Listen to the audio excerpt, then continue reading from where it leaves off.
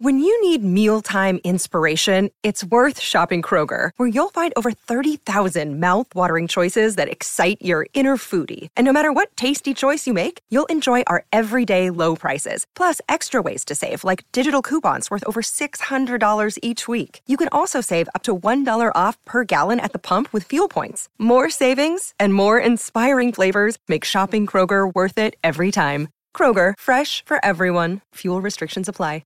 Another day is here, and you're ready for it. What to wear? Check. Breakfast, lunch, and dinner? Check. Planning for what's next and how to save for it?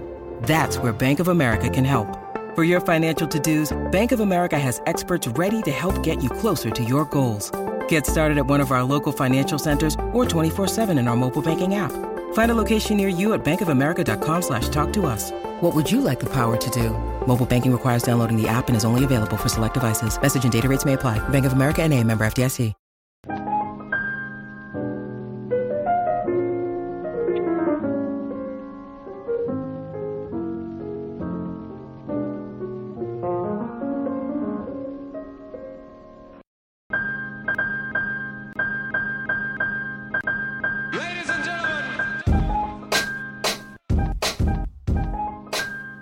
Welcome to the H2P podcast. I am your host, Chris Carter. We are talking, of course, more Pitt football right here on the H2P podcast. Training camp is open. Now, I gave you my own breakdown of how I saw things before training camp started. You could have listened to that on Thursday night going into Friday morning. But all Friday, I spent my day at the UPMC Rooney Sports Complex on the south side of Pittsburgh, watching my first ever Pitt practice. And it's crazy to think that, right? Because if you've been following DK's PittsburghSports.com, you know that I've been covering Pitt since last year. But with the pandemic, I never got a chance to see this team in person.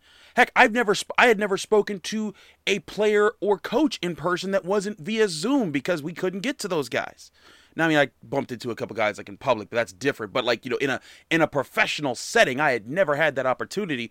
So it was kind of crazy. Like, this is the first time going that far onto the back fields of the UPMC Rooney Sports Complex. Normally, I'm only on the front fields because that's where the Steelers practice for their OTAs and everything. And on the back fields, you could see, kind of the backdrop going back to Oakland, and you could see the hill and just how tall some of those buildings are. It was kind of crazy doing that. But what was the best part was I got to finally see and meet these guys in face. It was my first time actually getting to talk to Narduzzi in person, and it was kind of exciting. Just that sense of man, is this what the world's supposed to be like? Not in the pandemic. But I'll tell you what I want to make this first segment about, and maybe this whole podcast, are some of the impressions that I got from some of the guys in just being able to talk to the person. And I want to start with the receiver group. Now, you've heard me hype this receiver group all offseason. Jordan Addison looks like the truth. He looks like he has the potential to be a first-round draft pick wide receiver, at worst a third-round draft pick if he's in a heavy class of super talented wide receivers. And we also know that there's other guys there to be excited about, whether you're a Tazier Mack kind of Pitt fan, or if you're hoping that Trey Tipton can have his 8th year of being with the Pitt Panthers flourish somehow, or if you like Jared Wayne, who Kenny Pickett said is his most reliable guy that he feels like sometimes because he's so big and he knows he can go up and get it, or Shockey, Jack Louis. They've got so many talents. And I'll tell you, I got to see a little bit of Melky Stovall, the graduate transfer out of Hawaii. That dude was so explosive. He looks like he could be the exact replica almost of DJ Turner with the way that he plays and how quickly he's adapting to the offense. So we already know this is a deep group. But I did get to talk to a lot of these guys. Now, particularly, I got to speak with Jordan Addison and Tazier Mack. I tried to get to Shockey Jack Louis, but it was just so many people in such a little amount of time, we could only get who we get. But I also spoke to Brennan Marion. Now, Brennan Marion, if you know his story, he's a local guy from Pittsburgh. Was a very good athlete in high school, going into college. Had some troubles once he got out of college. Just he was homeless for a little bit, but then the man became he built his own reputation as a strong coach. He bounced around a lot. He was working in the DMV area. Then he was a coach in Hawaii, and now he's found his way in Pittsburgh.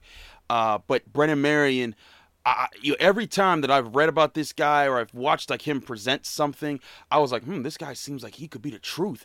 And man, I gotta say, just meeting from him in person, you get a different vibe talking to him as a coach about his players than you do some of the other coaches. And that's not saying anything bad about them. Like I talked to Ryan Manolik, I talked to Charlie Partridge. Charlie Partridge is on another level, by the way. That guy may be the best defensive line coach in all of football.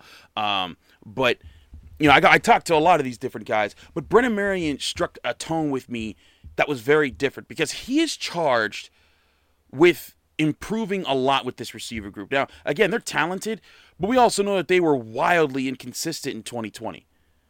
I mean, you think about the drops, and even Taysir Mack, when I talked to him, he's like, hey, man, I know I made some really important catches, but I know I dropped some really important catches, and I can't have that, but I'm not trying to focus on what I've done in the past, whether it was catching a game-winning touchdown pass in a bowl game or dropping a 2-point conversion against NC State that cost them the game. He wants to focus on how he can be the best version of himself in 2021. And I got to say, one thing that struck me about Brennan Marion was how he's approaching this season and how he's approaching these players. For one, as both him and Taysir Mack kind of opened up about, they have an extremely good bond. Taysir Mack, I guess one of his high school coaches was, worked with Brennan Marion at one point or was really close to him, and they established a bond immediately, and he knows how to, and one thing I think Brennan Marion established, like he's learning how to push, and he knows how to kind of temper back, how to push different players. What I mean by that is, some coaches, they're all 100% one way all the time. And that can be really good and positive because you know what you're going to get from them. And you expect, it gives athletes a bar to reach. But sometimes you need coaches who can diversify how they approach a players. Because some players respond better to getting yelled at. Some players respond better to sort of being subtly pushed. Some players respond better to seeing hey man, what you think? I mean, that was something that Chuck Noll did for the Steelers very well. There were certain guys he yelled at and certain guys like Terry Bradshaw that he would be like, okay, Terry, what's going on, man? Let's talk about this. And he was able to get his all-star quarterback to be a Hall of Fame quarterback. But Brennan Marion's kind of doing that with this group, and he knows, with I think Jared Wayne, he said he's like when he talks to Jared, he can yell at Jared, and Jared responds to that, and that's what he gets into it, and you'll see him step up there. But then also, he said with Jordan Addison, it's completely different. He's like, Jordan, you don't need to yell.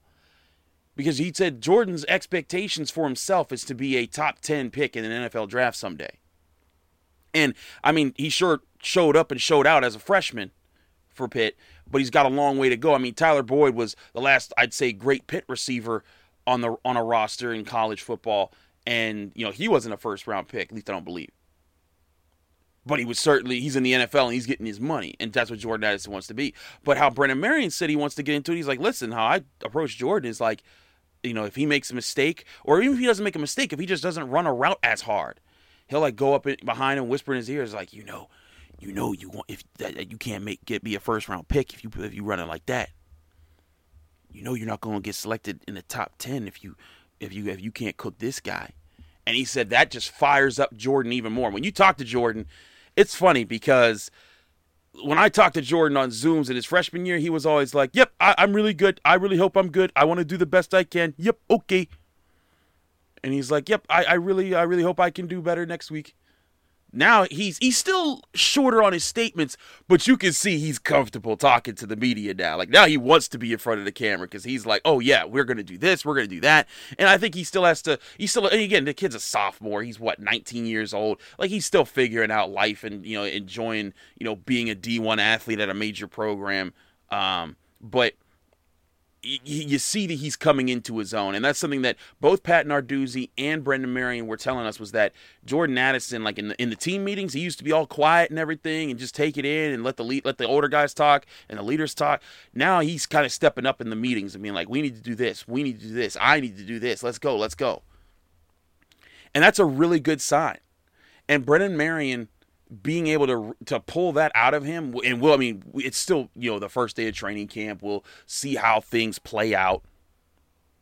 But that's a good sign for the progress that he might be making with this receiver group. I mean, if this group could come out with Kenny Pickett, be sharp, and catch a lot more of those passes, we're talking this could be one of the best passing teams in the ACC next year or this year. Now, of course, the drops are a major problem, but Brennan Marion brought something up to me that I thought was very interesting and kind of funny about how they're handling the drop situation, and I'll explain that right after this break.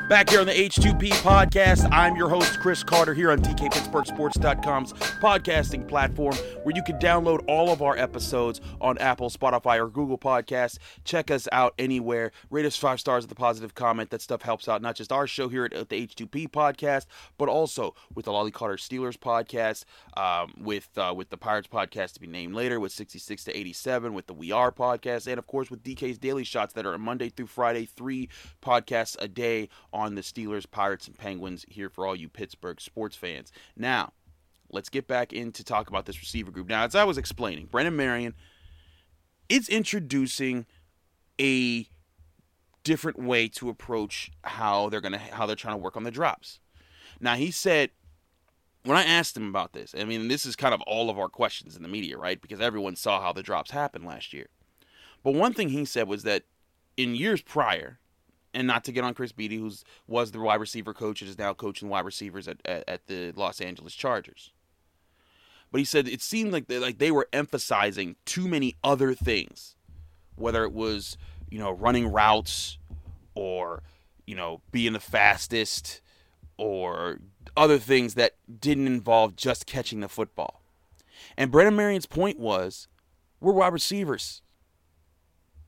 We have to start the play by catching the football and end the play by catching the football. That is our job. And if we aren't doing that, we don't deserve to get to do other things.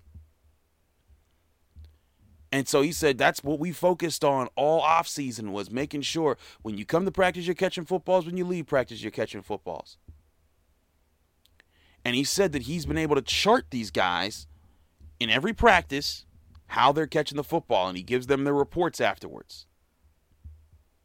Now, all teams do some sort of charting from practices, reports, something for the players to chew on in between games or during the offseason when they're doing their practices. That's nothing new. But what seems to be very new is how detailed they're doing it for this wide receiver group. And Brennan Marion brought up how with his system, which he originally developed in high school, or coaching high school football, and he said he originally did it because he used to coach quarterbacks, and he said that he would often have parents come up to him and be like, "Why isn't my boy playing?" And he said the way he said it was so funny. He was like, "I just dropped the stats in front of him." He was just like, "That's why your boy's not playing, so stop coming after me." And it would be all their charted statistics and results from practices.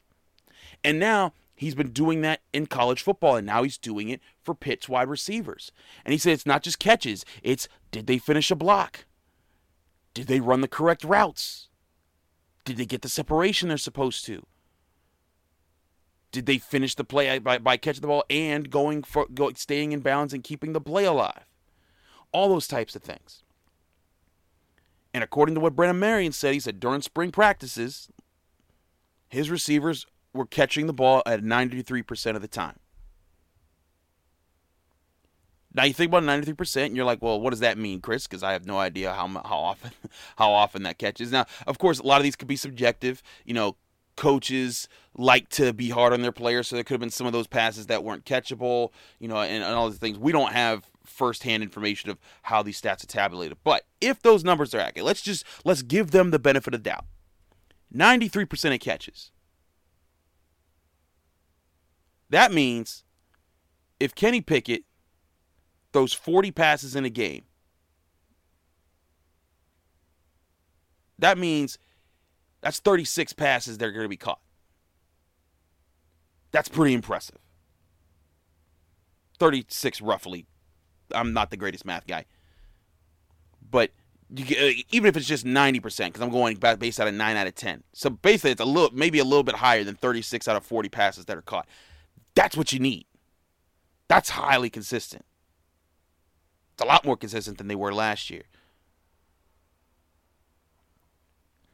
Now, I don't have numbers on the percentages of drops last year and everything like that in college football, but I do know that time and time again, even from Jordan Addison, there were just just unusual drops that just never let the unit be consistent. And if they can make that part of their game complete, if they can be a much better receiving group because they're catching the ball more consistently, it's only going to further this offense. Because again, if they catch the ball more consistently, they definitely beat NC State. They definitely beat Boston College. And I know there's a lot of other factors in all those games. It's not all in the receivers. I'm not saying it is. But if they came through like that last year, you're talking about an 8-3 Pitt team. Not a 9-win team, but in a shortened season, that's pretty doggone good. With your 3 losses being Clemson, Notre Dame, Miami. And 2 of those games, Notre Dame and Miami, were without Kenny Pickett. I think Pitt fans would have done a lot of things to get that kind of a season. But again, they're looking at 2021. Now, this is the year they need to get 9 wins. And I can tell by the comment section at DKPittsburghSports.com with my official training camp preview article where I detailed a lot of these conversations that I had. Because I didn't just talk to the receivers. I talked to the linebackers, Savase Dennis. I talked to Deslin Alexander. I talked to Brandon Hill. And I'll get into more in these guys into future episodes of the H2P podcast because there's a lot of great stuff I got from these guys, but we can only put so much into a podcast or an article. But man, you feel an excitement from this receiver room, and you really feel excitement around the team. But like again, when I talk to like Jordan Addison, he's saying the right things for this young man. You know, I asked him about Brennan Marion, your coach is talking about you guys are blocking, more physical. You're working on sticking on your blocks further downfield. And Jordan Addison said, those are our brothers that we're blocking for. And if we can't show up for our brothers every play, we don't deserve to be out there. And I was like, ooh, okay, young man. All right. That's the right stuff to say right there. Now, again, you can say all the right things you want. If you don't do it on game day, what does it matter, right? But I'm telling you, I'm liking what I'm seeing from this group. At least the mentality that they're approaching. And it does seem like there's a lot of competition across the board this year for Pitt football. There's a battle at the cornerback spot. I wouldn't say there's a battle at the safety spot, but there's depth there. There's definitely a battle at linebacker. Definitely a battle on the defensive line. Definitely battles in this wide receiving group. Definitely a battle at running back. We'll get into the Izzy Vince Davis stuff in a bit. Maybe another future episode. But there's battles going on along this team. And when there's battles going on in training camp, that means guys are pushing each other, and that means they'll be more tested and more ready come the regular season. But, man, if Pitt can start becoming a receiver dominant group, and Brennan Marion, he's changing the tone. Also, a news update, of course, like I said, I think it said Pat Narduzzi did get a 4-star recruit, Ryan Baer, a 6'8" offensive tackle from Ohio, a major get and the first 4-star recruit of the program. Also, Tyrese Fearbright has not announced his recommitment to anywhere, and a lot of people are presuming he's going to pick Pitt. We will see. If he does, that's 2 4-star commits in the month of August. But you can feel something is changing about this program, and maybe that something is the establishment of culture. The establishment of family, and what players keep telling me. When I talk to guys who Pitt recruited, they say, I was there and I felt like it was family. I felt like people looked out for us. And Deslin Alexander put it to me this way. He's like, listen, man, when guys are going through things, life things, football things, whatever, their mom ain't 15 minutes away. They can't go and get that, but they got us. And that's why we're there for each other. And he said, that's why I've stayed here so long. That's why I've loved being here. there's a lot of interesting chemistry going on with Pitt football, and that's again why I continue to advocate for Pitt fans who say like, "Oh, Narduzzi this, he hasn't done this, he hasn't done that." You gotta give coaches time to establish culture within a program. Otherwise, you're just gonna keep chewing the same process over and over and over until you hope you hit the lottery one day and a coach just happens to get the right recruits at the right time. But Pat's cooking, and it looks like these receivers are cooking. And there's a lot to be excited about for Pitt football in 2021. I'm Chris Carter, your host of the H2P podcast. Thanks for listening here on DKPittsburghSports.com. Stay tuned. We got a lot more shows coming your way. It's Sunday, which means DK's Daily Shots come back tomorrow. We'll have lots of notes on Steelers training camp, all the other things going on in Pittsburgh sports. Rate us 5 stars, leave us positive comments, and subscribe. We appreciate y'all. Be back in the year soon.